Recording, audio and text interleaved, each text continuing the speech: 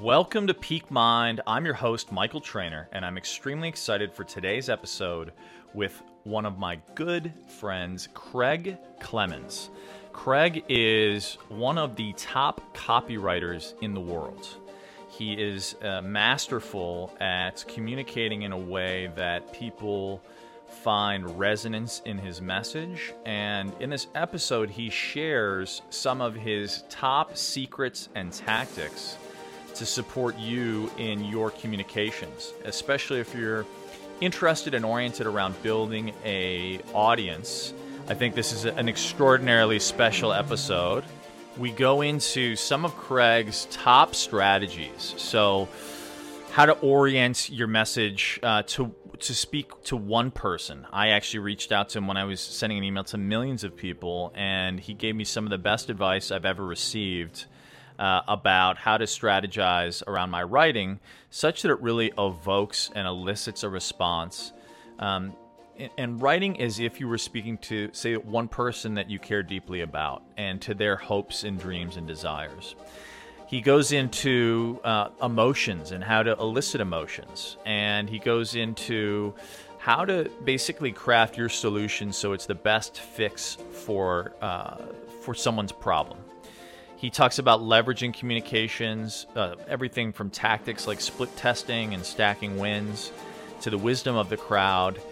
He also goes into how to basically create irresistible intrigue and the great reveal. I've been really looking at how to basically build movements for some time, back from the Global Citizen days, and also have just been a student of, sort of the great communicators, philosophers, mythologists.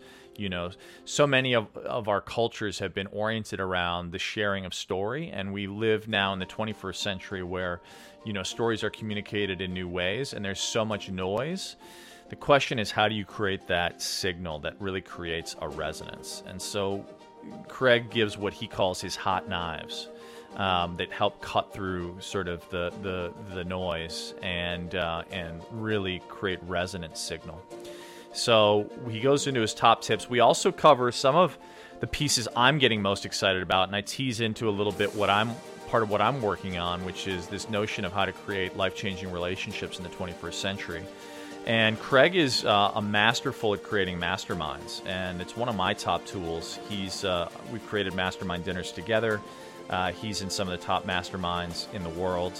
I also will be creating what I hope to be one of the top masterminds in the world. And so Craig is really gracious to come on the show and share some of his tips as it relates to how you could create your own mastermind. And so this episode's chock full of information. I hope you find a lot of value. Tag at Michael Trainer and tag at Craig and let us know what you think. And as usual, if you find value, please go ahead and leave a rating and review on iTunes. It means the world to me and helps us move up in the algorithm. So with that, I want to take a moment to shout out our partners. This episode is actually brought to you by two of my favorite companies. One is Kettle and Fire. Kettle and Fire I've been using to rebuild my gut. I actually have, gut permeability, as many of us do, because glyphosate is so common in our food supply now. And bone broth and collagen are essential for that sort of overall foundation of the gut. So I've been using Kettle and Fire. I really, really like their bone broth. They've got a couple of different flavors. They have a high degree of integrity as it relates to the sourcing of their products, organic, grass finished products. Incredible quality. I did a lot of research and reached out to a friend of mine who's really knowledgeable in the space, and he said that they were top of class. And so I checked them out. I really think that they are leaders as it relates to bone broth, and I think collagen is one of the most under-discussed areas as it relates to our health. So go ahead and check them out. It's kettleandfire.com. And if you put in kettleandfire.com/peakmind, you get 20% off your order. This episode is also brought to you by Just Thrive. I've been using Just Thrive Probiotic now consistently and have seen really profound results in my overall gut health, just as I mentioned previously, I did an episode with Kieran Kishnan, which I got huge feedback on.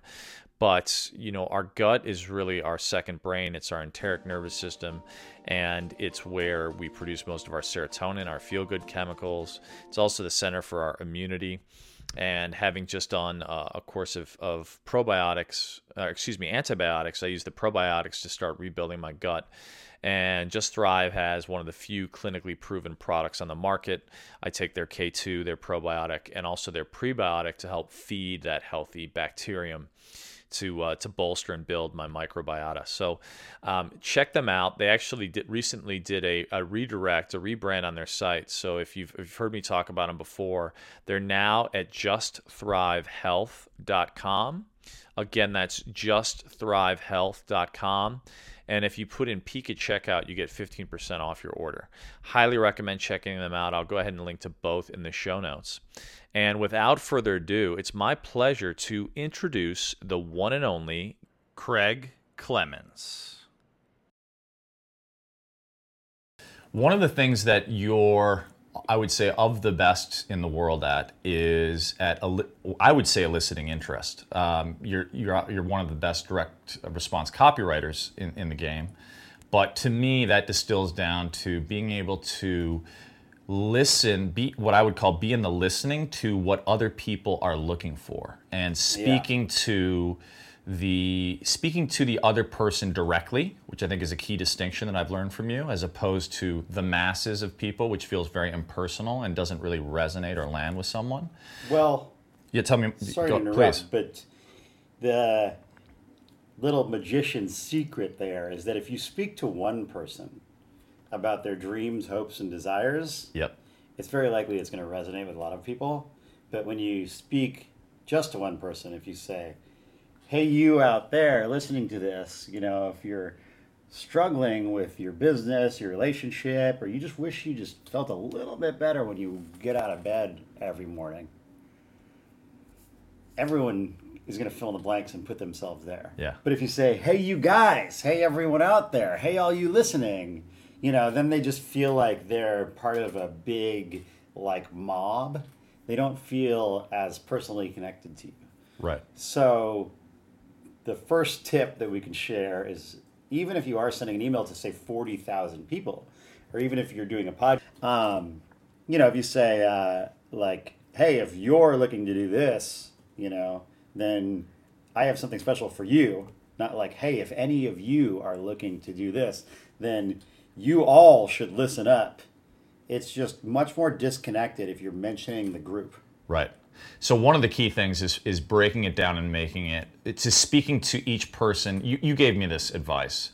I remember calling you and I said, to be honest, I had a lot of fear. I was like, I'm about to send off an email to, at that time, frankly, millions of people.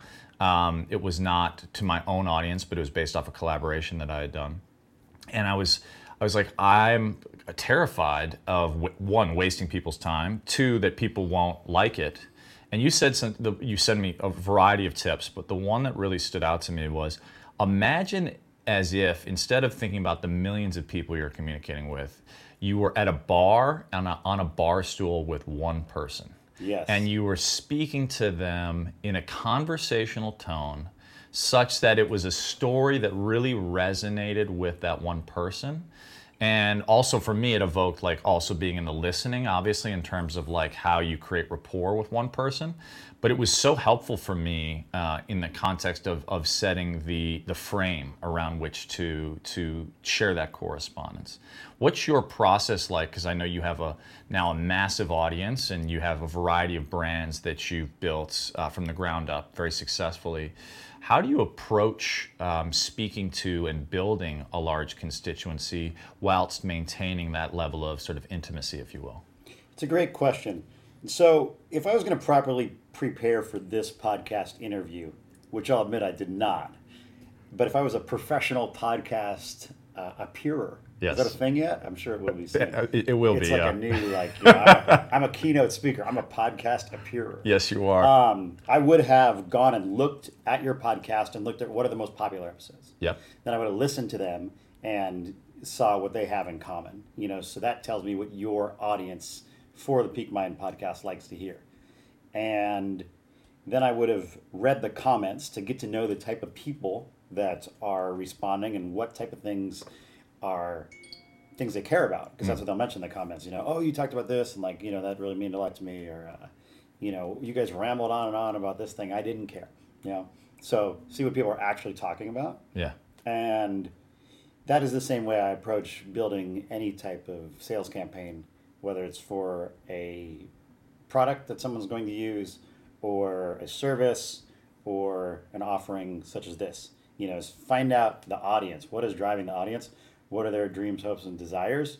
And then imagine one person in that audience and speak directly to that person, as we talked about earlier. Yeah. What my mentor, Eben Pagan, suggests is to write an autobiography as that person. Yeah. So let's say we were going to sell a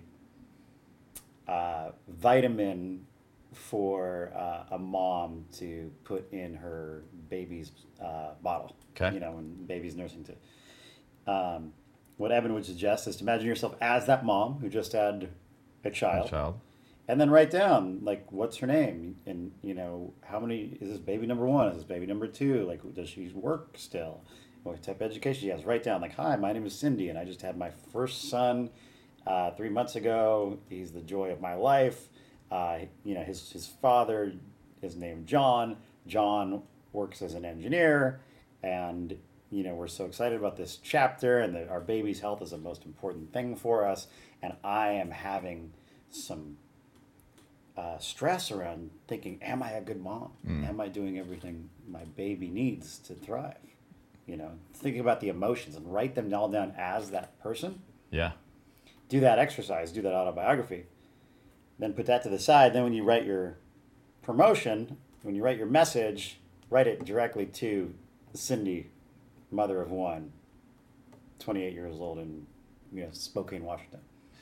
So to me, that seems extremely powerful for a variety of reasons. One, I love the idea of actually thinking about who you're speaking to, because I think a lot of people, when they put out a message, really think about it really from the point of view of themselves, right? I know in doing my research, obviously you're a dear friend, but I heard you sort of rewrite our mutual friend Max Lugavere's sort of intro live on his show, where yes, he's a New York Times bestseller, yes, he's he has hundreds of thousands of followers, what have you. But what you said was, don't lead with that, which is how most people lead in their communication. They sort of talk about all their qualifications as individuals, but lead instead with who is listening and how can I be of greatest service to you listening, you one person listening.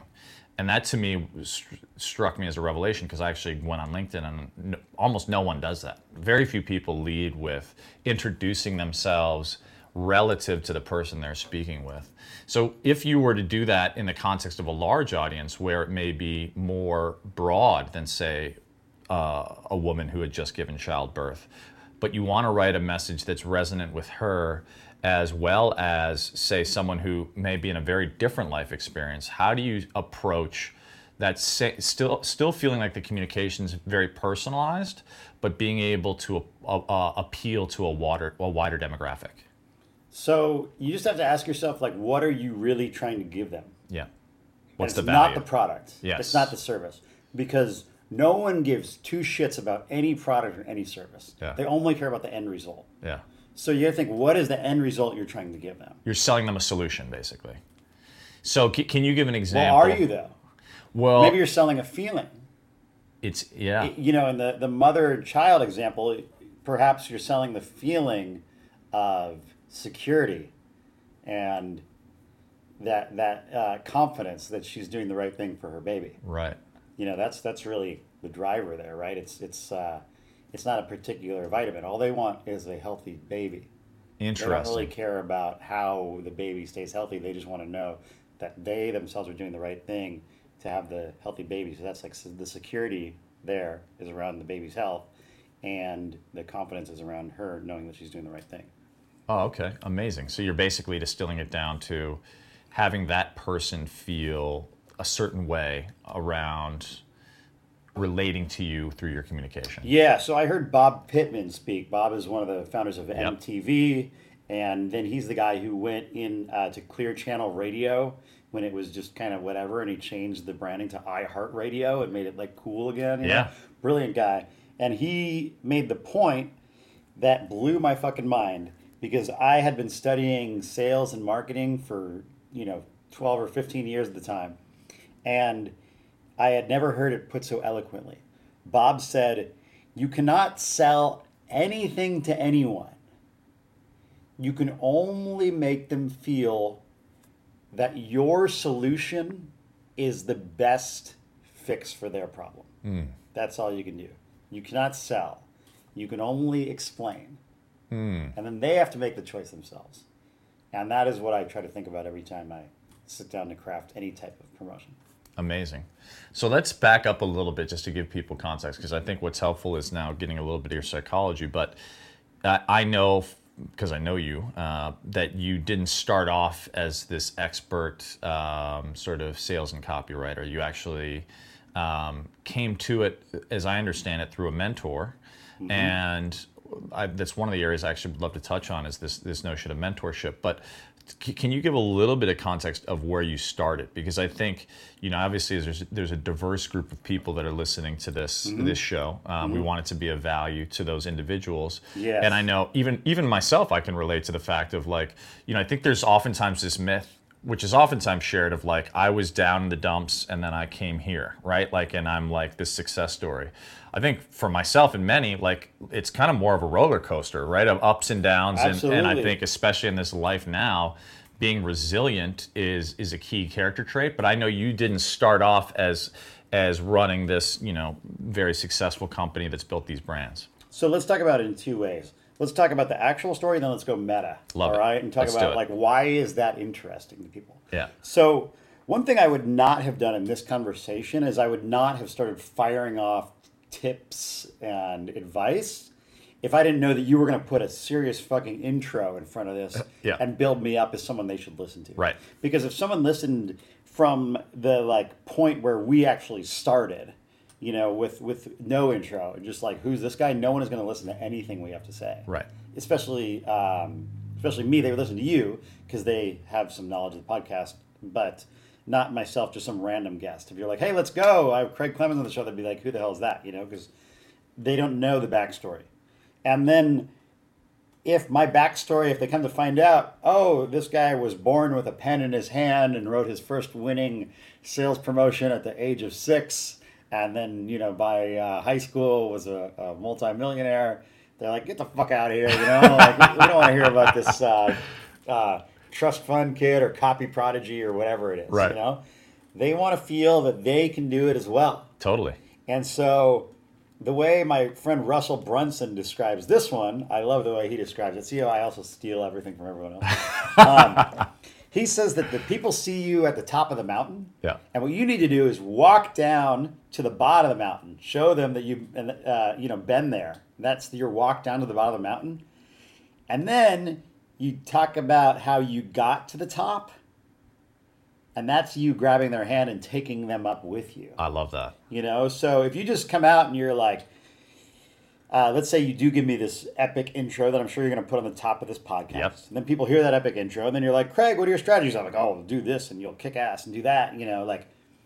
People will listen a little bit, but if we go into the backstory and I tell you how much I sucked and I tell you how much my stuff used to tank and how I got an F in English class and barely graduated high school and used to decorate my house with stuff from the 99-cent store on the corner, that's when people are like, oh shit, this guy, he's been in my shoes, one of the stories that I tell that I get a lot of people telling me about that they can relate to is how when I was in my early 20s living in San Diego, when I would realize that in the bank I had $8. Yeah. And I needed that $8 for lunch. Yeah. And you can't go to the ATM and withdraw $8. So I'd have to go to a friend and I'd be like, hey man, I need to borrow $13 from you.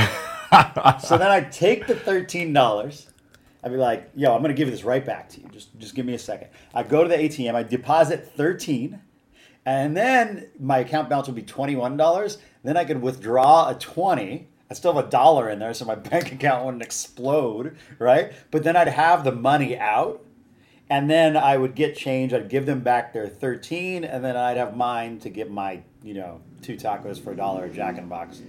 Maybe something at the 99-cent store if I needed a house decoration or something. Yeah. But that's something people say, like, oh shit, like other people had to do that too.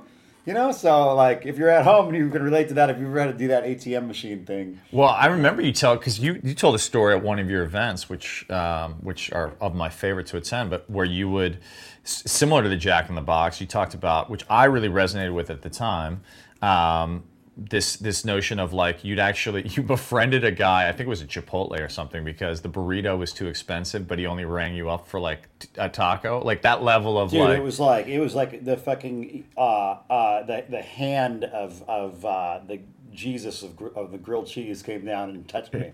Right? It's like, remember the grilled cheese Jesus? I don't know who the grilled cheese Jesus is, but okay. I love grilled cheese. Side story. Like when the internet first came out on eBay, someone auctioned off a piece of grilled cheese that had burned a Jesus shape in it. No way. Crazy. Yeah. It was like a big thing. Okay. Anyway, it was like a miracle because I went into this Chipotle, and it was like a new restaurant. I'd never even heard of Chipotle. Yeah. And I ordered my burrito, and the guy that was working there was like, oh, you only got like rice and beans and like not all this other stuff, and I'm going to hook you up. And he rang it up as a quesadilla, which was like $3 instead of, Chipotle burrito's not cheap. It's like $9 or $10, yeah. And I was stoked because that was a lot of money to me at the time. And so then from then on, I would ride my bike up to Chipotle, and I'd look in and see if that dude was working. I didn't even know him. I didn't know his name. He didn't know me. He was just like, we had this connection though, He felt me. If he was working, I'd go in. If he wasn't working, I'd go eat somewhere else. Yeah. And so you went from that place of being obviously sort of, skimming on finance, which I think many people can relate to. So many people, at least in this country, are actually in debt. And you decided basically, what led you to the catalyst for, if you will, sort of changing your reality? Because I know you were doing sort of, as I understand it, direct sales, and then you kind of came across Eben Pagan. What led to that? What led to that transition of you being able to transcend your circumstance, such that other people can relate to sort of pulling themselves up? Okay, no, I just got really lucky. I had a friend of a friend that introduced me to a guy named Eben Pagan, who I mentioned once earlier. And he took me under his wing and showed me what marketing was. I never even really knew the meaning of the word, though I was telemarketing. I didn't put it all together. And you are not a successful telemarketer at this point. I was decent, but it's just a grind. Yeah. I was like you're like cold calling people and trying to enroll them into whatever you're selling. I was a great telemarketer. Okay. But I was lazy. I wouldn't put the hours in. I wouldn't put the phone calls in. I'd be at my desk fucking around, procrastinating, making prank calls, I was just a jacker. Yeah. I'd go out to the bar every night, so I wouldn't show up till noon, So once I got someone on the phone, I could do okay. But then the other thing that I sucked at is follow-up. I couldn't call someone like the good salesmen do. Like, if I didn't get a response back, I'd feel like, oh, I'm not going to call them again, And the best salesmen pester a little bit, and they have no shame in that, the guys who are really good. And so I wasn't good at that. Got it. So I was doing the telemarketing thing. I wasn't making very much money for all of those reasons combined. Atop the fact that the firms I worked at were just, very up and down, and it was not places where you in control of your own destiny. It was like I worked at a mortgage company, and you were dependent on the leads that you got, and half the people that worked there were in the owner's family, distant cousins and shit, and they were all driving Range Rovers and Lincoln Navigators and stuff, and there was only one other guy that made any money at the company, So I was decent, but what Eben showed me is that these phone calls that I had to make, you're supposed to make 200 calls a day if you're a top telemarketer. Wow. You get a hold of, maybe 10 people you get to listen to you out of that. It's probably out of the 200 calls a day, probably 100 don't answer the phone, and probably 90 of them hang up on you right away. So you get to talk to 10. or at least like give them your pitch. Yeah. Right? And it's how many of those you can close. And so what Evan showed me is that when someone answered the phone, when someone would hear me, what I was saying there could be taken and put on a piece of paper, that sales pitch for a product, and then stuck in the mailbox or stuck in the pages of a magazine, like a magazine ad, and be shown to millions of people. So you only have to do the pitch once, and then you send it out. Instead of having to fucking pick up the phone, call all these motherfuckers one-on-one, And so that was the game changer. That was the big epiphany for me, is that, wow, like, you do this, and you do it once, like, perfect. And it was a leverage point. Interesting. So Eben, who became your mentor, basically taught you the power of leverage. Instead of having to like do 200 calls to potentially connect with one person, you figured out the magic of using that same communication to scale potentially to millions. Yes, so you say the pitch as best you could, and you type it up, and then you keep refining and refining and refining. And so you're writing as if you were speaking on the phone. As if you were connecting with someone one-on-one. Absolutely. Yeah? Yes, absolutely. As if you're connecting with someone one-on-one on a phone call. I love it. Or an in-person. That's why some of the best copywriters are former door-to-door salesmen. Wow. So speak to that person one-on-one. You know who else makes great copywriters? Is screenwriters. Really? And you know why? It's because they're taking one person on a journey in a movie. Yes. So they can take people down that journey. So one person, one message, but seen by millions of persons. Yes. And the internet takes it an even bigger level, because you don't even need to send them anything.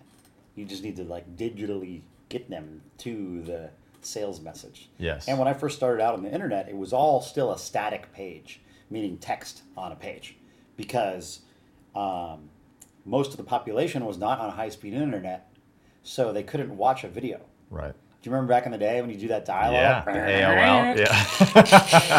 Yeah. Sounds like a fucking robot chokehold. Yeah.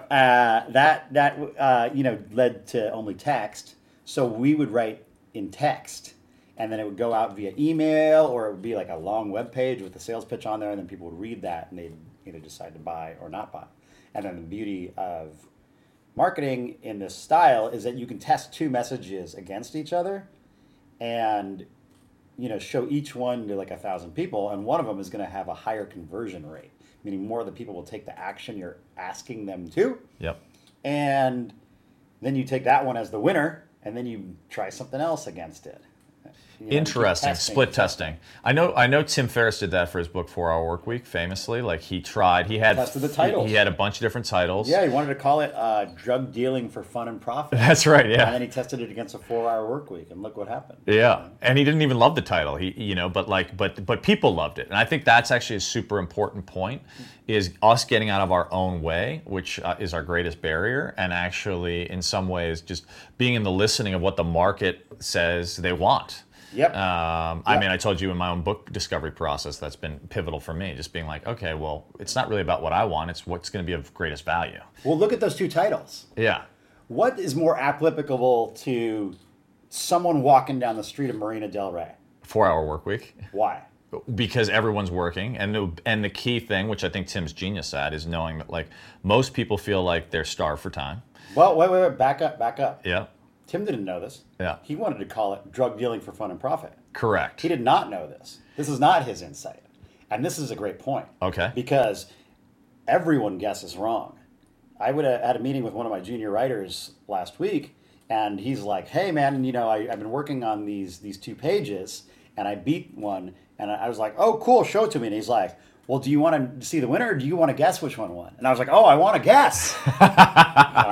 He pulls them up on mom. I'm going to get this shit. And I was like, oh, that's the winner. I didn't even read the whole page. I just read the headline. I'm like, that's the winner for sure. Wrong. I was wrong. Yeah. And then when I looked at him like deeper, I was like, oh, of course this one is the winner. But hindsight's always 20/20, So Tim didn't know that. And that goes to show that like you never know. Yeah. You can always be made smarter by the decision of the crowd. Yeah. So I want to jump back to that topic, but like thinking about those 2 book titles and what we were talking about earlier, Drug Dealing for Fun and Profit. That's kind of about like a funny way to talk about what Tim was doing because he was selling supplements, right? 4 Hour Workweek is a benefit to the reader. It's like, oh shit, I don't have to work 40 hours anymore. I work 4, right? And I'm fucking done. Whereas this one is like, Well, how many people out there want to deal drugs? Now, we're in Venice Beach, so probably a lot of them. But, if you're in mainstream America, there's not that many drug dealers. So, For sure. It's a benefit to the reader. And that's why that one, the title won and became an Yeah, they could see themselves in the process. Benefit. So, a few lessons here. One, like we earlier said, it's not about you or the product. It's not about the book either. No one wants to read a fucking big ass book, man. No one wants to read a 200-page book. What do they want to do? They want to work less. Yeah. That's the thing. That's what they really want. No one cares about the actual content of the 4-hour work week. They want it. What they cared about is like not working as much. Yeah. Now you need the content to get to that, so they will go through it. And Tim's book is fucking brilliant and Totally. great stories in there. If you read, it's full of stories. People like stories. You'll notice when I'm talking right now, I'm trying to tell stories. I'm not trying to like spit facts. Right. I'm trying to say, well, I heard Bob Pittman say this, and I heard this person say this, and like I was doing this on the mic on the telephone. I'm not just like spitting facts because it's boring. Right. So speaking in stories is a communication method that people like to hear. Keeps people engaged. Keeps people absolutely, and they hook. They want to hear what happens next. So lesson there. We keep going into all these fucking lessons, man. It's like freaking me out. I had too much. You're doing awesome. You're doing awesome. So let's try to break these all down into applicable things. Okay, lesson 1. People don't give a fuck about the product, the service, the book. All they care about is the benefit. Yep. Case in point: drug dealing for fun and profit versus 4-hour work week. All right. So another one of my favorite examples there is Hillary and Trump campaign slogans. Do you remember Hillary's? I don't. I'm with her. Yeah. That's why you don't remember it. Do you remember Trump's? Trump's was making America great again. Right. Which has a bigger benefit for you? Well, I would Not have even liked. been a Trump. You hate I would have Trump. liked to see the first female president, but You hate Trump. Which, yeah. Taking them out of it, those two benefits, I'm with her or make America great, which is more applicable to you? Well, forgetting who's behind them. Fair enough. Yes. So, okay, so see my point. Okay, so benefit. Think about benefits. Think what's in it for them, and think about how that's going to resonate with their dreams, hopes, and desires. Yes. All right. The other benefit, or I'm sorry, the other lesson. Lesson number 2. You don't know shit. I don't know shit. No one knows shit. But crowds have wisdom. Yes. And that's the brilliance of marketing is you can tap into the wisdom of the crowd. And thanks to the internet, you can tap into it faster than ever, man. You can put up Google AdWords or Facebook or whatever, and you can get thousands of people telling you what the best offering is just by their voting with their credit cards or their opt-ins or even hitting the like button. Yeah. So a lot of people don't know this, but you ever go to the county fair and you see like where they have like guess the weight of this pig and you win a prize. Yeah, totally. Okay, and then they have the big fat pig up there, and what do you think the odds are of like one random person guessing the weight of the pig? Like, Well, I don't think it's probably very good. Otherwise, I wouldn't have it at the carnival perennially. That's right. And you see it in like the guess the jar full of jelly beans. Right. Also, it's like a common thing, right?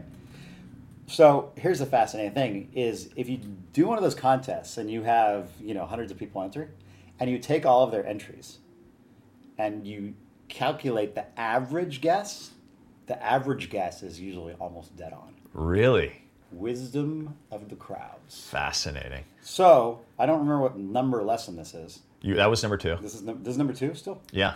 Okay, number 2. Let the crowd tell you what's best. Yeah.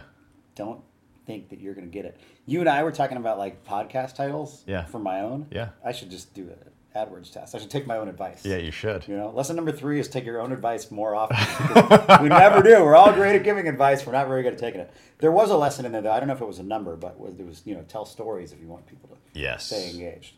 There might have even been some other lessons in this as well. I think you've shared a bunch. Yeah, keep going. We got off. We kind of got off the topic a little bit, but it's that the great reveal. Revealing that you've been there builds that trust and connection. Talking about my story of how I used to have to go to Chipotle certain days when my dude was working to hook me up because I couldn't afford the full price burrito, let alone the guacamole. Yeah. That shows people like, oh, I've been there. I didn't know what I was doing before, but I learned stuff. Makes people feel now that they can actually learn from me. Relatable. Versus if I was like, it's like who would you rather get a swim lesson from? Michael Phelps or the guy who was told that he was never going to be a champion swimmer and that's not the right height and weight for swimming that ended up beating Michael Phelps in the last Olympics. Who would you rather have teach you to swim if you're a competitive swimmer, Yeah, fascinating point. Yeah. Yeah, it's also interesting. I mean, to bring Tim Ferriss back into it, he could never swim, and he actually went off and basically taught himself how to swim, having a deathly fear of it. So actually, I'd probably like to learn to swim from someone who transcended that. If I had a huge fear of swimming. Yeah, if you really want to learn to swim, if you just want a selfie with someone, Michael Phelps is probably your guy. Exactly. That's going to get a lot more likes. Yeah. But don't trust the wisdom of that crowd on who you should use for your actual activity. So that's actually another thing, though, too, that we could talk about. Yeah, go for it. Is that a lot of people do things for the vanity reason and not the results reason. Yes. Like a lot of people I see make this mistake when they're starting a business. They'll be like, oh, I need to go spend a bunch of money to get like amazing photography done and like the best looking business cards and T-shirts. Yeah. And of course, we're going to need our company van. So when we show up at events, we look good. But what they really should be spending money on is like split testing and, actually finding out if they have a sales proposition that works. Yeah, I actually I see this so many times. Oftentimes when I've done consulting, where people, especially interestingly enough, people have attracted a lot of funding. Is they'll go off and they'll spend all the money on design and all of these like biases, but they haven't even done a basic go-to-market test of the product. Oh my God, it's fucking hilarious. I see it so much in the health and wellness world. And, you do kind of have that luxury. If you raise a bunch of VC money, you could go spend other people's money to make something look pretty. Those days are not going to last forever, though. No. When the next recession hits, all these businesses that are operating that way, it's like, man, I have a competitor. I won't say the name, but someone asked me, they're like, hey, you're in this space too. Should I invest in this brand? And I looked it up, and it was like it took them 3 years to launch. Wow. They did their first raise in like 2016, and were just launching, and now they're already raising more money. They had 3 years to do testing of product and all that, and now they're just launching with the product. They don't even know if people like the product, but it looks great. Oh man, it's beautiful, man. Yeah. It's slick, and their Instagram account is polished AF. Yeah, but who knows how it's going to do in the market. So you just still done a bunch of things. One of the things that I've heard you talk about before that you haven't yet touched on, which I think is interesting, is a lot of times in communication, it's actually in part you've dealt with this on the split testing, right? Because you're actually saying, okay, let's go to the wisdom of the crowd.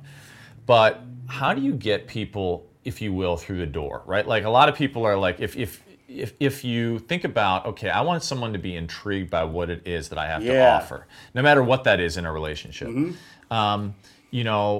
How do you? I think in the old copywriting days, it would be what's the heading, so to speak. Like, how do you create? Because I've heard you talk about this before, and I think it's relevant for many of the people listening. How do you create that irresistible intrigue? It's a great question. So there's a book that I recommend everyone read. It's called Positioning: The Battle for Your Mind. Okay. And it's written by two gentlemen, Jack Trout and Al Ries. And it talks about how humans are being like bombarded with advertising, like 2,000 ads a day, and like this book was written in the late 90s too. So I think it's like 4,800 ads a day or something like that. And back then, like most of the ads were shown in America too. It was kind of weird. Americans see more ads than everyone else. And if you can just imagine like scrolling the feeds and shit like that, like how many ads you do, I did an experiment once when I scrolled through Facebook feed and counted the ads for 60 seconds. How many ads do you think I saw? I would have no idea, but I'm going to guess 10. So eight ads in 60 seconds. So that's like, I'm bad at math, but I think like an ad every 7-ish seconds or something like that. Yeah. Right? So who wins if you keep scrolling? Well, I suppose Facebook wins. Facebook wins because they get to show you more ads, and then they charge the advertiser per view. Right. Right? The advertisers lose. Every time you scroll by their ad and you don't click, you don't buy, every person that happens to, they lose. Yeah. And so it is something you need to do now more than ever is grab a hold of someone. Yes. They say that we have been conditioned so much. Microsoft actually ran a study that shows human beings now have an attention span that's shorter than a goldfish. Wow. A goldfish has a longer attention span than a human, right? And I think it's because we're just built to scroll. Yeah. They should do a new book. Jim Collins, Built to Last. Yeah. They should do Built to Scroll. Because that's what we're being trained to do. And that's our brain, literally. Dopamine. So why do those big companies want us scrolling? Yeah. Well, they're getting look at ads. To look at ads. Show us, so they can keep showing us more and more ads. So there's a lot of ads on the side while that scrolling's happening, and there's one of our partners that we do a lot of advertising with, brilliant company called Taboola that serves up a lot of ads. You can even scroll through their ad box now. You go down the ads, and if you can go browse ads until you find something you like. It's so amazing, and also too and I'll tell you why that works, and that's the answer to your question. Sure. The answer to your question is that to cut through all that shit, you need a hot knife, right? Mm-hmm. And value is that hot knife. Content that is free, that is not behind a paywall, that gives someone either an experience, which makes them feel something. That would be like a great story. That's why you see all these viral videos going crazy and getting a lot of eyeballs, is because they make someone feel something. Make someone learn something. Education is the other hot knife. That's another form of value. So entertainment, love that. Education is something that you can do, and people will keep scrolling through the news feed until they find something that either entertains them or educates them. Then they'll stop. So as an advertiser, if you're not entertaining and you're not educating, you're just going to get scrolled right past. I feel like what hits me as you say that, the best advertisements for me feel like, they don't feel like advertisements, right? So I think about like Dollar Shave Club or like Squatty Potty, Great where it's like, it's just like, it's so tongue in cheek and so funny that I would share it. I would share their advertisement, which how often you share ads, right? Because it's like, it's just done so well. So to me, it sounds like the premise, if I'm distilling it correctly, is really around giving and leading with giving. And doing it either educationally or entertainingly. You have to leave someone better than you found them. That's what I try to do when I create a promotion. I try to leave someone better than I found them, even if they don't buy. Love it. And I feel like if that's just entertainment, I've kind of wasted their time a little bit, unless I have them like bust up laughing, and that's not usually my style. So I try to really educate with things that they can't find anywhere else. So we do a lot in health and wellness, and we give a lot of health and wellness content. And my rule for my writing team is that if they write something that can be found in like Men's Health or Women's Health or one of those, it's not good enough. This needs to be unique content that they can't get anywhere else, that's instantly applicable, that is going to change someone's life. All right, it might not change their life, like have them go from obese to in shape or something like that, but like maybe it'll help them add a new healthy habit or make a better food choice the next time they're out at a restaurant. But doing so with unique information. If you're writing health content and you're like, here's the first tip I'm going to give you, Michael, is to wake up and drink 8 ounces of water every day. It's like, come on, man. Like I've been hearing that shit everywhere. And then if tip number 2 is like cut out sugar, people are like, get the fuck out of here. You're just like same old stuff. Right. They've clicked off. How do you break through the noise? So like basically, if you were to distill it down, there's like tons of noise. How do you create signal? And it sounds like the way that you approach signal is you basically create either educational or inspirational, entertaining content that no one's seen elsewhere, and something such that when they leave, they've not only not seen it, but they feel better for having consumed it. Even if they don't consume your product, but ideally they do. That's it. Got it. Yeah. Okay. So love that. Any other tips for, if you will, persuasive communication? Ostensibly, whatever it is that you're trying to share in the world, whatever your message may be, whether that be as a company or as an individual, are there any other sort of core principles that you found to be extremely effective in terms? I'm using sort of the analogy of the home, but in persuasive communication that is helpful to bring people into your home. I think going into it, thinking about it as persuasive communication, kind of sets you up to fail. Got it. If you're trying to like persuade someone, it just doesn't really feel like you're trying to share value. Yes. It feels like you're trying to like manipulate. I love it. So let's rebrand rebrand it. Yeah. It's okay. You don't have to value-driven communications. That's what everyone looks at. So this is the takeaway. Yeah. Is to not think of it as persuasive communication. Okay, beautiful. Think about that you're going to share value to someone so much that, as Bob Pittman would say, they start to see your offering as the solution to their problem. Yes. Without you trying to shove it in their face, without you trying to sneak something through or use any like tactics and things like that. Yeah. So what I tell the people on my team, and I know there's a lot of leaders that listen to this podcast, so if you're a leader and you want to tell your team how to improve their communication, tell them when you think of that one person you're going to talk to, don't think of them as a random person. Even with the autobiography, even if you do that exercise, don't think of Cindy, mother of one, from Spokane, Washington. Think of cousin Cindy, mother of one in Spokane, Washington, who's a member of your own family, someone you really care about. How do you speak to that person? Love that. Two things happen when you do that. The first thing that happens is you instantly go from a position of like trying to persuade to like trying to give and share and connect. And then the other interesting thing that happens is, let's see, do you have someone that you can think of, Michael, in your life that you've wanted to give some advice to, or you have given advice to recently, and you knew it was like the really good advice for them?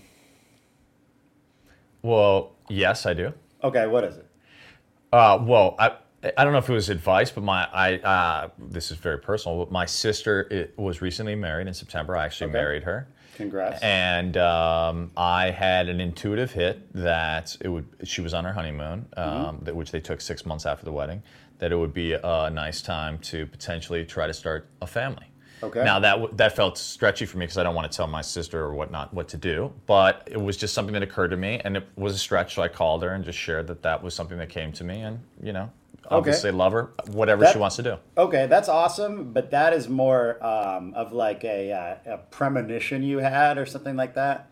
I'm thinking of more like a piece of advice that you like really felt was something that would help somebody. Like, let's say you had a friend that was like, drinking too much, and you wanted to sit them down and be like, "Hey, man," almost like an intervention. Yeah, something like that. Yeah. Can you think of anyone in your life that's happened with? Not necessarily advice, but I can think at lunch when we were talking, I was like, "Are you willing to stretch in because you're going to launch a podcast?" Right. And it wasn't necessarily advice, but I was like, "Can I challenge you to launch it in the next 2 weeks?" Okay, got it. This is a good example. So Michael challenged me to launch my own podcast, and he's like, "Hey, 2 weeks time, do this shit in 2 weeks time," right? Yeah. Okay, let's say you and I,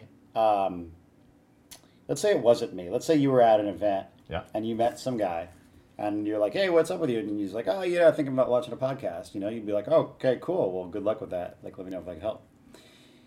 Even though it'd probably be good for them because podcasts change the world and can help someone's business, et cetera, it'd be good, but like.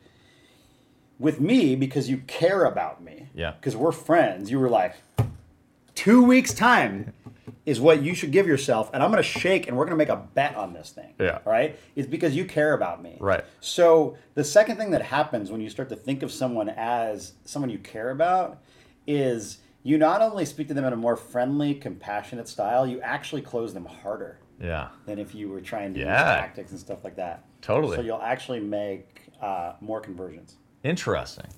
So there's a principle that you just shared that keeps coming up for me because it's how you occur to me, which is very handsome. Aside from the handsome part, which is very, you're very generous, especially as it relates to. So we've talked a lot about connecting with people virtually, but one of the things that you're amazing at is bringing people together. In groups. So we've hosted dinners together, several at your home, which I love to do because one of the key reasons I moved from New York City to LA was I wanted to create a new type of community. I know that you shared that desire and you've done an incredible job of it, and I'd love for you to talk about how you've gone about that. But let's see if we got still some folks at home. All right. Yeah, how you guys doing? Oh, someone said we're killing it. Thanks. Sweet.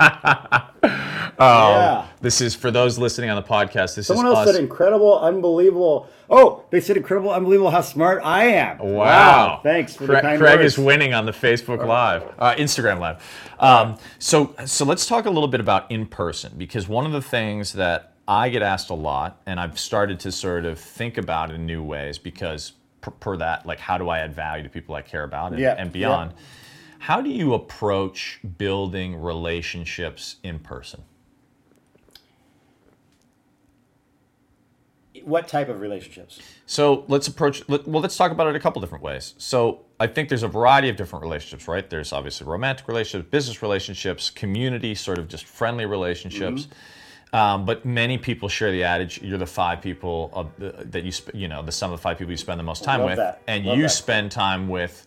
You went from, without giving people, you're what I would call my SEAL Team 6, right? So like, what do I mean by that? So in health and wellness, in business, I have people that like aren't necessarily like, they're kind of like behind the scenes elite performers, like the best of the best in a variety of categories, right? So like I have that across my life in a variety of ways. You're a close friend, but like if I had an email that I knew was going to millions of people, like you'd be the first person I'd call, because you're SEAL Team 6 on communication. I would also judge your SEAL Team 6. I don't know if you even do it that intentionally. I suspect you do, but I don't know.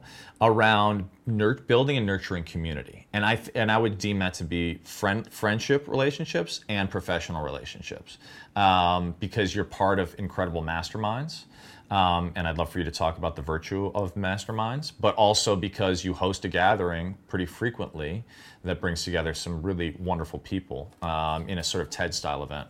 So what led you to choosing that as an area to invest your time, money, resources into? Well, again, I got fortunate in that when Eben took me under his wing, he also would bring me to these mastermind groups that he would go to. And for people who don't know what a mastermind group is, that's usually when you get, between 3 and say 12, some of them are like 20 people who are all interested in the same thing, but doing it in like a slightly different way. So you might get like all copywriters together, or you might get all people that are doing like consumer products, or all people that are into meditation, and you get them in a room for a set amount of time, and you exchange ideas and strategies of what's working, and you can also share your problems and have the group give you feedback. And so Eben would bring me in, and he'd be like, hey, you're going to come to this thing and take notes in the back of the room. And so I'd sit on the side and I'd just take notes on what everyone was doing, but I got the benefit of learning. Amazing. I was like the fly on the wall. And so that was my first exposure to masterminds, but I saw how much value that these guys would get, because remember that group think thing we were talking about at the fair? And it's like you take all the random people and they guess the pig's weight, Well, putting together a mastermind group is like, you got a big pig and you got to guess how much that pig weighs, and you get to pick 7 pig farmers, 3 of which have had a winning sow. Yeah. Yeah, exactly. You can get them all in the room. So like if you're trying to launch say a e-commerce business, grab 5 of your friends that have, ideally you want people that have successful e-commerce businesses, but even 5 other people who are just thinking about launching their own e-commerce business, and then you get in the room together and you share ideas. No matter what skill level the people are at, the group mind is always going to come up with something better than one person will. Like one of the most brilliant people in the world, Tim Ferriss, who couldn't pick his own book title. Yeah. There's not many people smarter than him, and he would have picked wrong, because the group mind is where the power is. So let's break that down for people. How have you, because you've talked about, you're now part of some of the most elite and help some of the most elite masterminds sort of in the world, which some, the Arianna Huffington, Joe Paul, a lot of the folks that have really are creating some of the biggest businesses around are part of. But you started off, you said, I think you said having just guys over on a Monday night and you'd split the bill for Thai food, right? Because I think a lot of people feel like, oh, these conferences are great, but whether you're talking about a summit series or a Patao or they're also oftentimes can be pricey. You gotta get on an airplane. Exactly. You gotta be at a certain business level sometimes to get in. Exactly. No, we just started this thing. It was Money Mondays Marketing Mastermind, and it was just all people who were into marketing.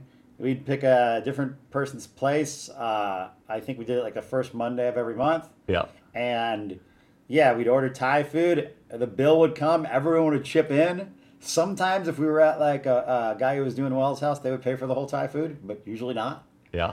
And then, you know, two people would present like interesting things that they were doing that were working for them. I remember one guy presented, we had this hacker come in and he's like, I built 40,000 Yahoo email accounts.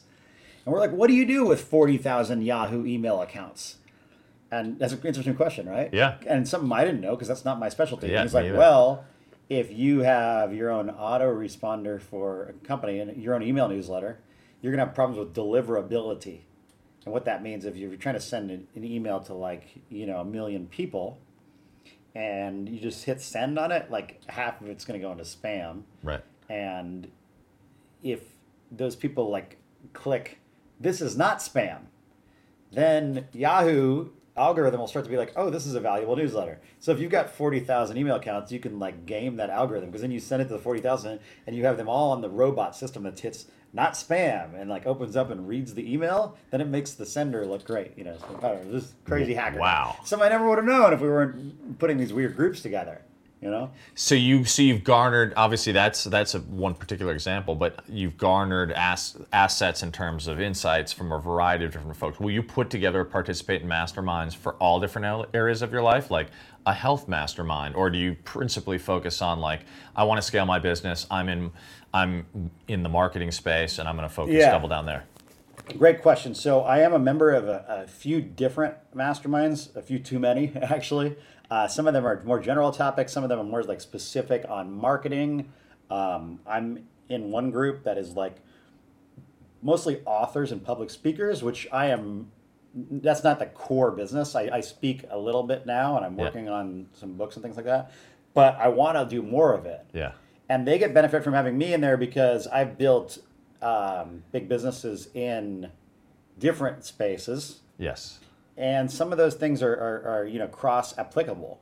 And then I learn what they're doing in their course businesses or public speaking businesses, and I get to use them for my own public speaking or building the brands I have, because I'm getting like an outside perspective. Yeah. That said, you know, I've also gone to groups that it's like health and wellness brand meetup. And it'll be like, you know, 10 people who all have different health and wellness brands, and you'll exchange ideas, and those get a little bit more granular on, you know, what type of ingredients are hot right now and people are enjoying, and you know, things like that. So I think you could do these for like all areas of your life. Like Sarah and I, my wife, hosted a health and wellness dinner one night, not even really on purpose.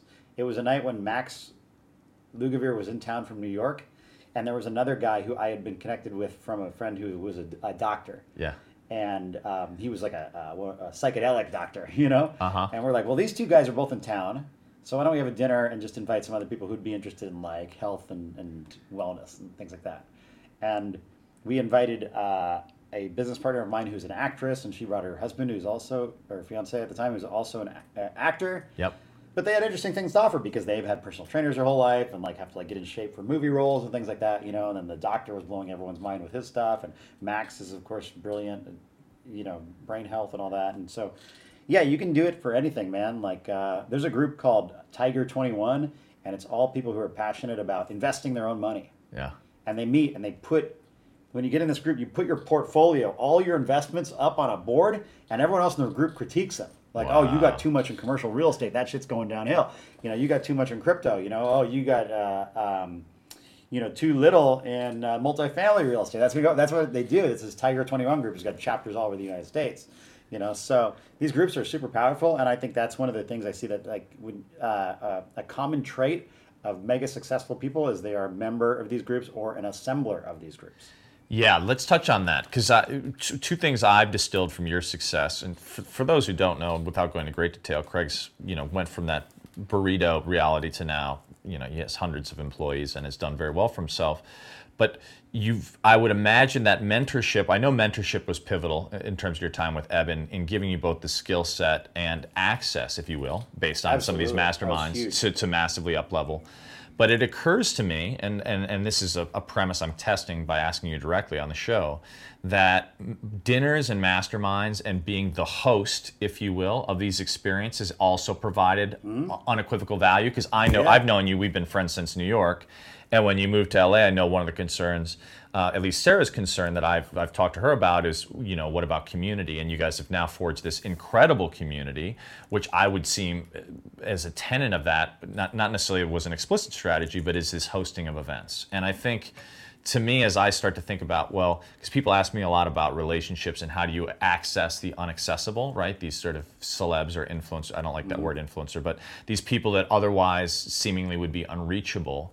For me, a lot of times that's been around in events and experiences, hosting Global Citizen, hosting the Dalai Lama event, but more consistently hosting dinners. And you're of the best that I know at being very regular about both hosting really wonderful dinners that you do as a gift for people. So you're no longer, people aren't splitting the bill for Thai food. You actually host people at your home. I wish I could have that dude from Chipotle over. You should have him back. That guy, man. You should have him back, man. A tip jar, either. He just hooked me up out of the bottom of his heart. I love that. Yeah. I love that. And also, you have this Rising Glen, which brings together in sort of a TED style talk. But can you talk a little bit about how you think about expanding your circles? Because I imagine you now, some people say that networking is actually as much about reduction as it is about expansion. And I was listening to a friend of Jason Gaynard's podcast, and he talks about he's going wide on his network in terms of wanting lots of people that he adds value to, that he could potentially reach out to in any particular reason. But really, he's refining more his core group, like the people that have your back no matter what. And that's actually been more of a whittling down process, which is something interesting to me because I've always looked at relationships from a growth mindset, not a fixed mindset. I feel like I'm always looking at everyone is a potentially wonderful human, but we do have a limited amount of time. So how do you look at relationships and how do you look at relationship building? So there is this mind visualization game that you play, and it's called the cube, and you imagine this cube, and then you imagine a ladder next to it. Right? Uh-huh. Why don't we do it now? Okay, let's do it. So there's a desert. Yes. In the desert, there's a cube. Yep. All right, I want you to imagine the cube right now. Okay. Tell me what the cube looks like. It's expansive. It's visionary, kind of see-through, like glass, and surrounded by an abundant forest and river. Amazing. In the desert, there's also a ladder. Okay. Where is the ladder in relation to the cube? The ladder is going up the entire cube and continues to go up beyond the cube, almost like to infinity. What's it made out of? It's made out of a beautiful, hardwood, like a cedar or I don't know if you know the madrone, their native redwood tree, red bark. Okay. Yeah. All right, interesting. So everyone, I just made my own mistake. Okay. If you are listening at home, let's play along with me. Okay. Picture the desert, picture the cube, think of what that looks like, and then picture your ladder. Think about where is it in relation to the cube and what it's made out of. All right. So Michael, you just answered that. Your cube is translucent. Yep. Made of glass, you said? Yeah, like see-through, totally see-through. Lots of natural light. What were the other words you said? You said verdant, surrounded by green, lush vegetation. Yeah, and you said it rivers. Was transcending or something like that? Or, the ladder was going far No, the up. cube. The cube. Oh, the cube. You used this word. Oh, yeah, expansive. Expansive. Yeah. Okay, cool. So the cube is how you see yourself. That's you. All right, so you see yourself as ever expanding and surrounded by vast, it sounds like nature and beautiful things and wonderful, nourishing environment. Yeah. Right? The ladder is how you see your friends. And they say that where the ladder is relation to your cube is how close your friends and your social connections are to you.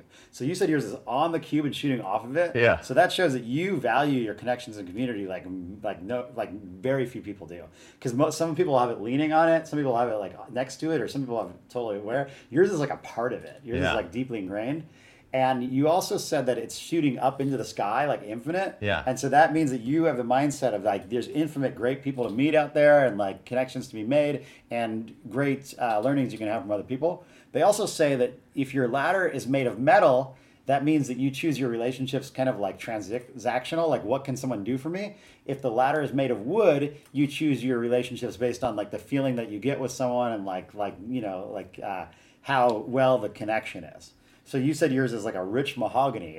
Like that, yeah. Right? So, yeah, like cedar. Madrone is like a native California wood. So it shows that you are very rich with your connections. You're not just like a social climber or trying to like level up. You know, you actually value those connections, which is interesting, right? I love that. That's pretty accurate. Yeah. Right? So, and that's from a book called Secrets of the Cube that I recommend people get and do that with yourself. What's the author's name? I think first name is Anne, but I forget. Okay, well, you can Google it. Yep. Yeah. I like to think about that there's something to be learned from everyone and every experience. But yeah, it is a challenge when you have to protect your time. And as I have become, for lack of a better word, more successful, I'm getting more requests for like, hey, can I pick your brain? Hey, can you mentor me? Hey, can you look at my company to invest in? You know, et cetera, et cetera. And it's tough because I wish I could mentor all these people and I wish I could have coffee with everybody. And let me pause you right there, actually, because this is actually a key thing I want to attend to because I think it's really a value. This is a premise of what we were talking about at lunch. My particular thesis is that networking as we know it is dead. And I feel like those approaches, and I'd like your opinion. So this is not deferring. I actually want you to go deeper on this. But when people hit me up, generally speaking, especially if it's not, they haven't put a lot of effort into thinking about a way in which it would elicit an emotional response from me, but more it's just a cold email. Hey, I want to pick your brain. To me, to be honest, and this sounds really bad, if someone says I want to pick your brain, it's almost like an instant, like that's a terrible. To me, at least, and it's not saying I've done it myself, so I'm not like calling anyone out for it being bad. But most of the people I know, like you, who are very busy, there's no one who's going to be like, oh heck yes, unless there's something else, right? Like that's a close friend of a friend, or they've done so much work that they're like, by the way, here's 4 or 5 ways in which I think I could be of value to you. And if you're open to it, I'd love to offer that value.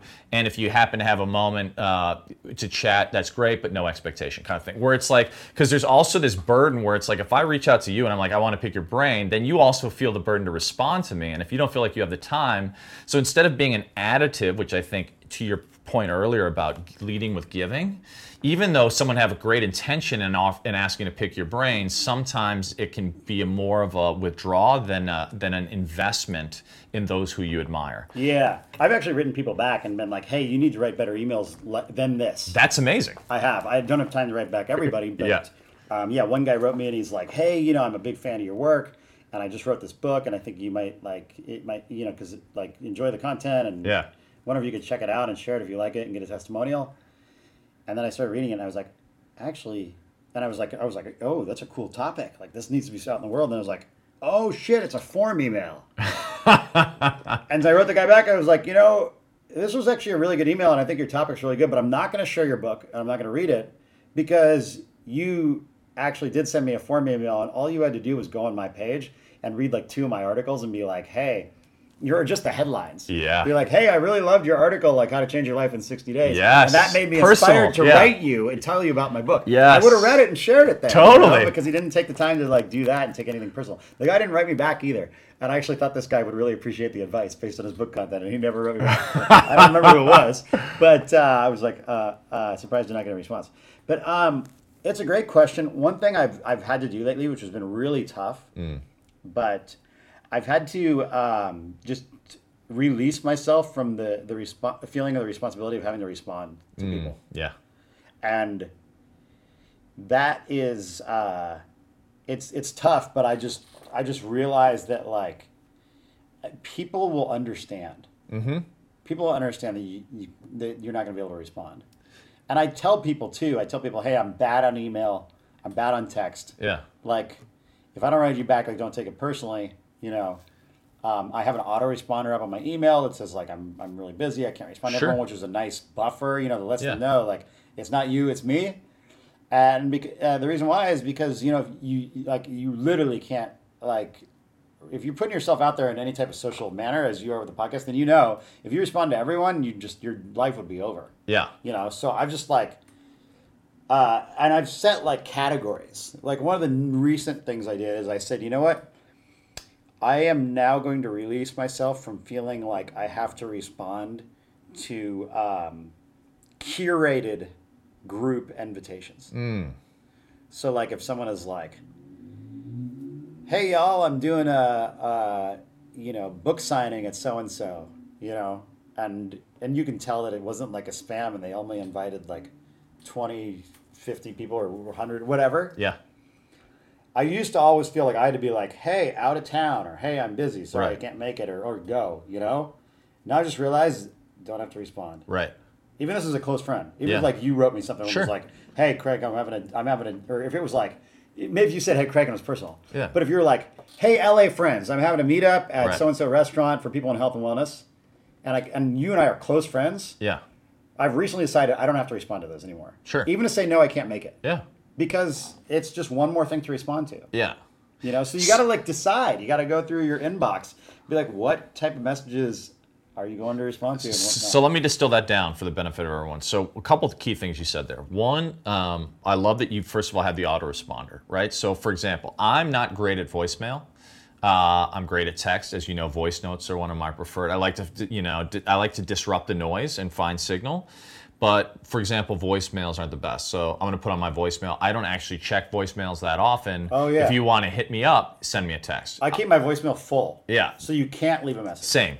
So, but if someone, so first point is find your preferred mechanism of communication, automate, systematize it, and buffer up against, basically just tell people where they can rely on connecting with you or they can't.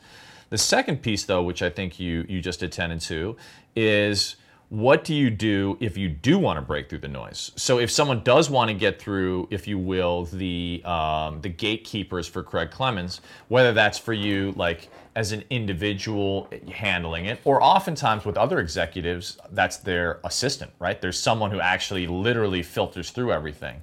Yeah. What have you found to be like the secret sauce ways to connect with those you're most intrigued to connect with? Yeah. So like, okay, you can either think of it as if someone did really want to get into your wheelhouse to break through your gatekeepers, or if you wanted to get to someone who you really admires through their gates. How would you approach that process? It's tough, man, because it's going to be different people for different things for different people. But like someone wrote me an email recently, and it was like, hey, I've listened to every podcast you ever done. I love your Chipotle story. I love how you discovered this. And I could just tell they'd listened to a lot of different ones because they had like compiled all these facts about me that I hadn't shared in all in one place. Yeah. And I wrote that back. I wrote that person back. Yeah. And actually ended up hiring them. Amazing. After mentoring them for a little bit. But like, if I did that with Leonardo DiCaprio and I was like, hey man, I've watched all your movies. Like, I love that line on the beach where, you like scream and run in the jungle. Like, he probably gets like 100 of those a day. No, totally. Okay. So but there is a distinction. And also that person was like, I want to be a great writer. I'm going to do whatever it takes. Like I'll come work for you for free. I'll clean your shoes and get you coffee and all this stuff. That works sometimes. I can also tell the guy had good writing potential. He had shared he was like me. He's like, I'm like you at this age. Like I'm the same age as you. So it's like just like pulled the heartstrings a little bit. So usually when people like write me that type of thing, like I will at least respond. But it's going to be a lot now. But I would say if you want to contact me, that's a good way to do it. Pay attention if you want to be. And I'm trying to build the best team of writers in the world. So if someone's interested in being a writer, please reach out to me. Yeah. Love meeting people who are interested in that. But getting a hold of other people. Do you use your events as you have speakers, for example, at Rising Glen. I don't know if this was a cogent part of your strategy or whatnot, but you've created a platform which is, from my point of view, a natural way that if you wanted to connect with someone, whether there was any transactional value or not, you have a natural input point. So like one of the things I share with people is like, I have a dinner that I'm hosting usually, like maybe not every month, but close to. And if I meet someone intriguing, like I'll oftentimes invite them to that dinner. If it's someone who's like, for lack of a better term, you know, their time is super precious and like they may be exalted as a quote unquote influencer celebrity, I oftentimes try to find an experience that they would never have had. So for example, like the Wolf Sanctuary, right? Like which I brought you out to, right? Like genius. Like again, no transactional value for me, but like I've like, you know, randomly like at the risk of sounding, this is not meant to be name droppy, but like Woody Harrelson, I met Moby there, who's now invited me into his men's group. Like just random people that like I've met because I shared a passion that they shared, which you also share, around animals and animal welfare, right? Like I know that's a passion for you. I didn't have a transactional value around it, but I was like, I like Craig. I want to be better friends with Craig. Invited you to that. Do you have? So for me, unique experiences are a great way to build relationship. Yeah. And you've created one of the coolest unique experiences that I, you know, every time you host an event, I look forward to it, right? Like, so was that something that you consciously thought of, or are there other ways that, and I imagine it's maybe, well, you've probably built incredible relationships from hosting those events. Is that one of the principal ways that you look at that, or do you go to other people's masterminds to sort of expand your network? Sorry, I don't understand the question. So the question is, for those people that are, right, like, so you use Leonardo DiCaprio as an example. Mm-hmm. For those people that are the equivalent of what you were to that young copywriter. Yeah. Whether that, and I doubt that's Leonardo DiCaprio, but let's say it's Tony Robbins. I don't think Tony Robbins is accurate. But how would you approach, if you wanted to get into the sphere of influence of someone of that repute? How would you approach it? Yeah, I think at that level you have to have a really legitimate offering. Yes. Or you must be a much better bullshitter than I am. So I actually do have a mutual friend of Leonardo DiCaprio. Yeah. And that is a connection I imagine will happen at some point. And the reason why is because we're both very passionate about conservation. Yeah. He's a little bit more like geared on the planet. I'm a little bit more geared on like the ocean and intelligent marine mammals. Yeah. But seeing what he's doing with these documentaries, you know, I think that there is probably something cool we could do together using some of the writing things that I've worked on that have gotten videos to have, you know, 100 million people watch them that have been about health and wellness. You know, I would love to be doing that for conservation for the animals, and I think, you know, Leo's work in that space is really inspiring as well. Yeah. So if that was like a high priority for me, right now my problem is time, because I'm really focused. Like that's what I'd love to be doing all my time, but I have a business that I'm super passionate about, that I'm very hands-on in. You know, but like if I was retired, I would probably say to this mutual friend, be like, hey, I would like to connect with Leo about this, and then hopefully that person would let him know, or his team, what I'm about, and then maybe the connection would happen. But oftentimes with those people too, it's like you get connected to his director of video. 100%. You know what I mean? You don't get connected to them. So like there are people that are much better at this than I am, yourself I think being one of them.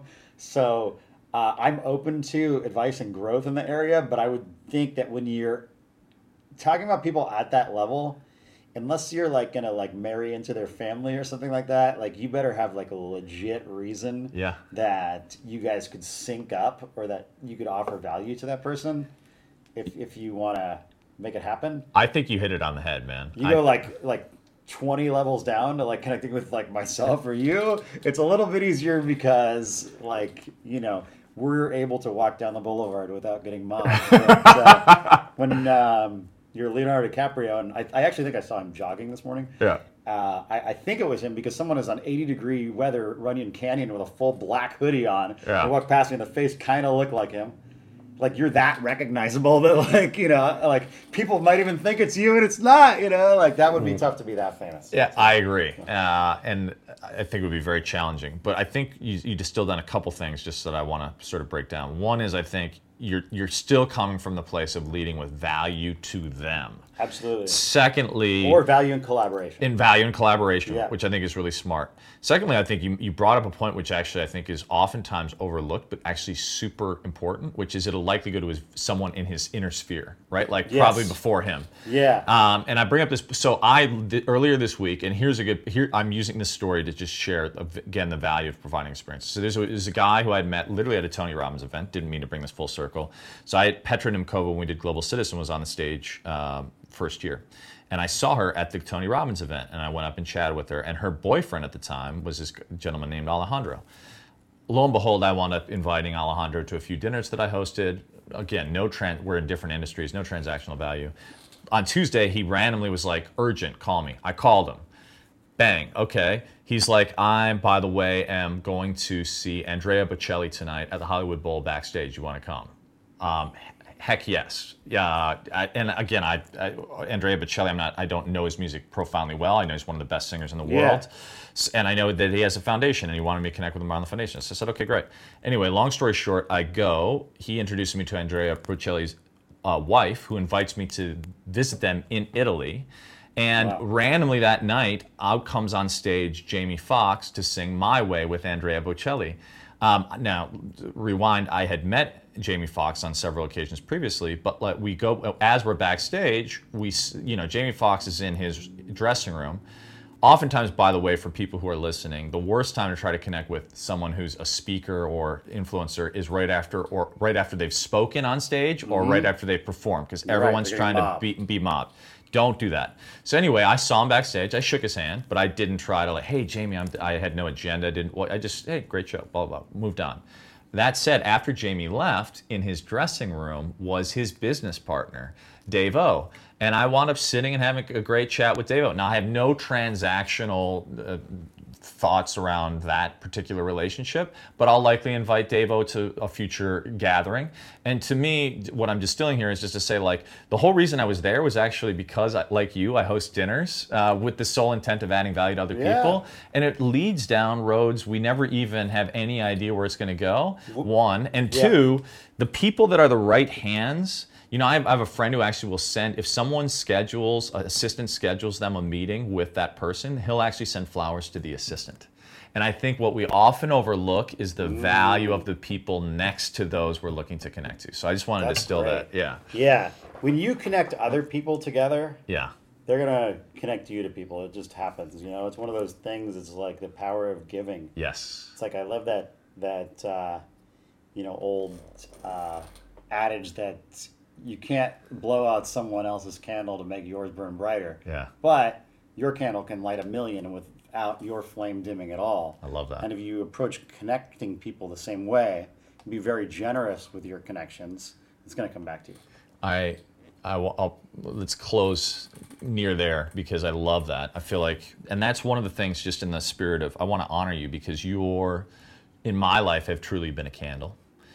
You lead with a light and you seek to connect everyone, and it's been a huge gift to me, and I know many people in our community, and with no expectation of anything in return. You just are generous with your time, your energy, and I'm so grateful for it. So I want to say that, first of all. Well, it seems to me you live your life like a candle in the wind.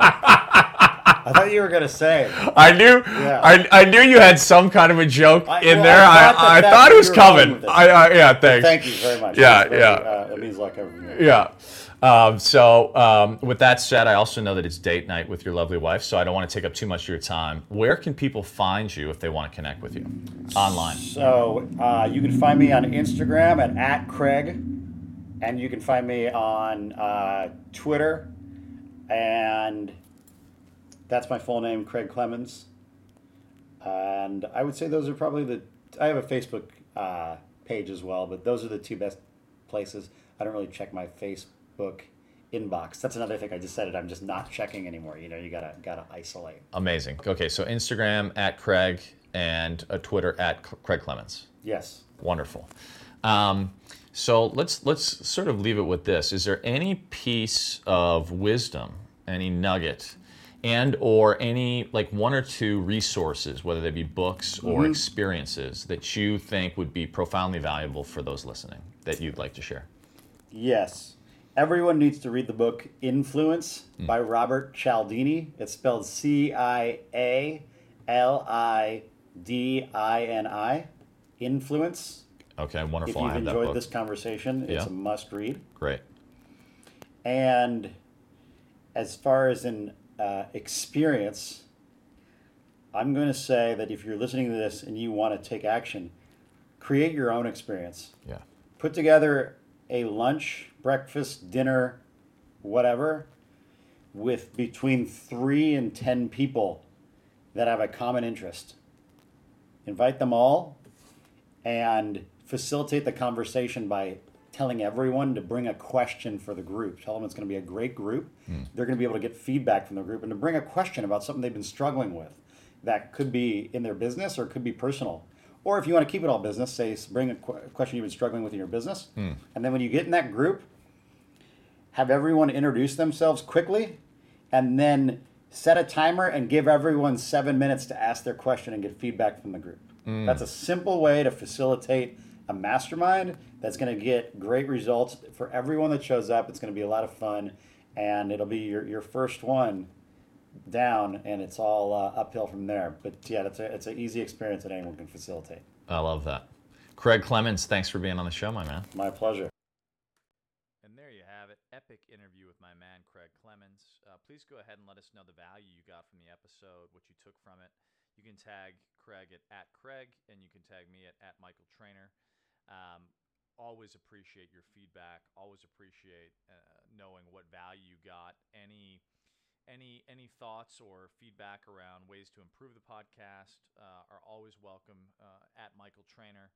And the whole intention of this is to add value to your life and to create an epic community here. And so grateful for you listening. Please go ahead and share the episode with anyone you think would find it valuable. And with that, heartfelt gratitude, my friends. Wishing you well. Going to have some epic episodes coming up. And please go out there and live your inspired life.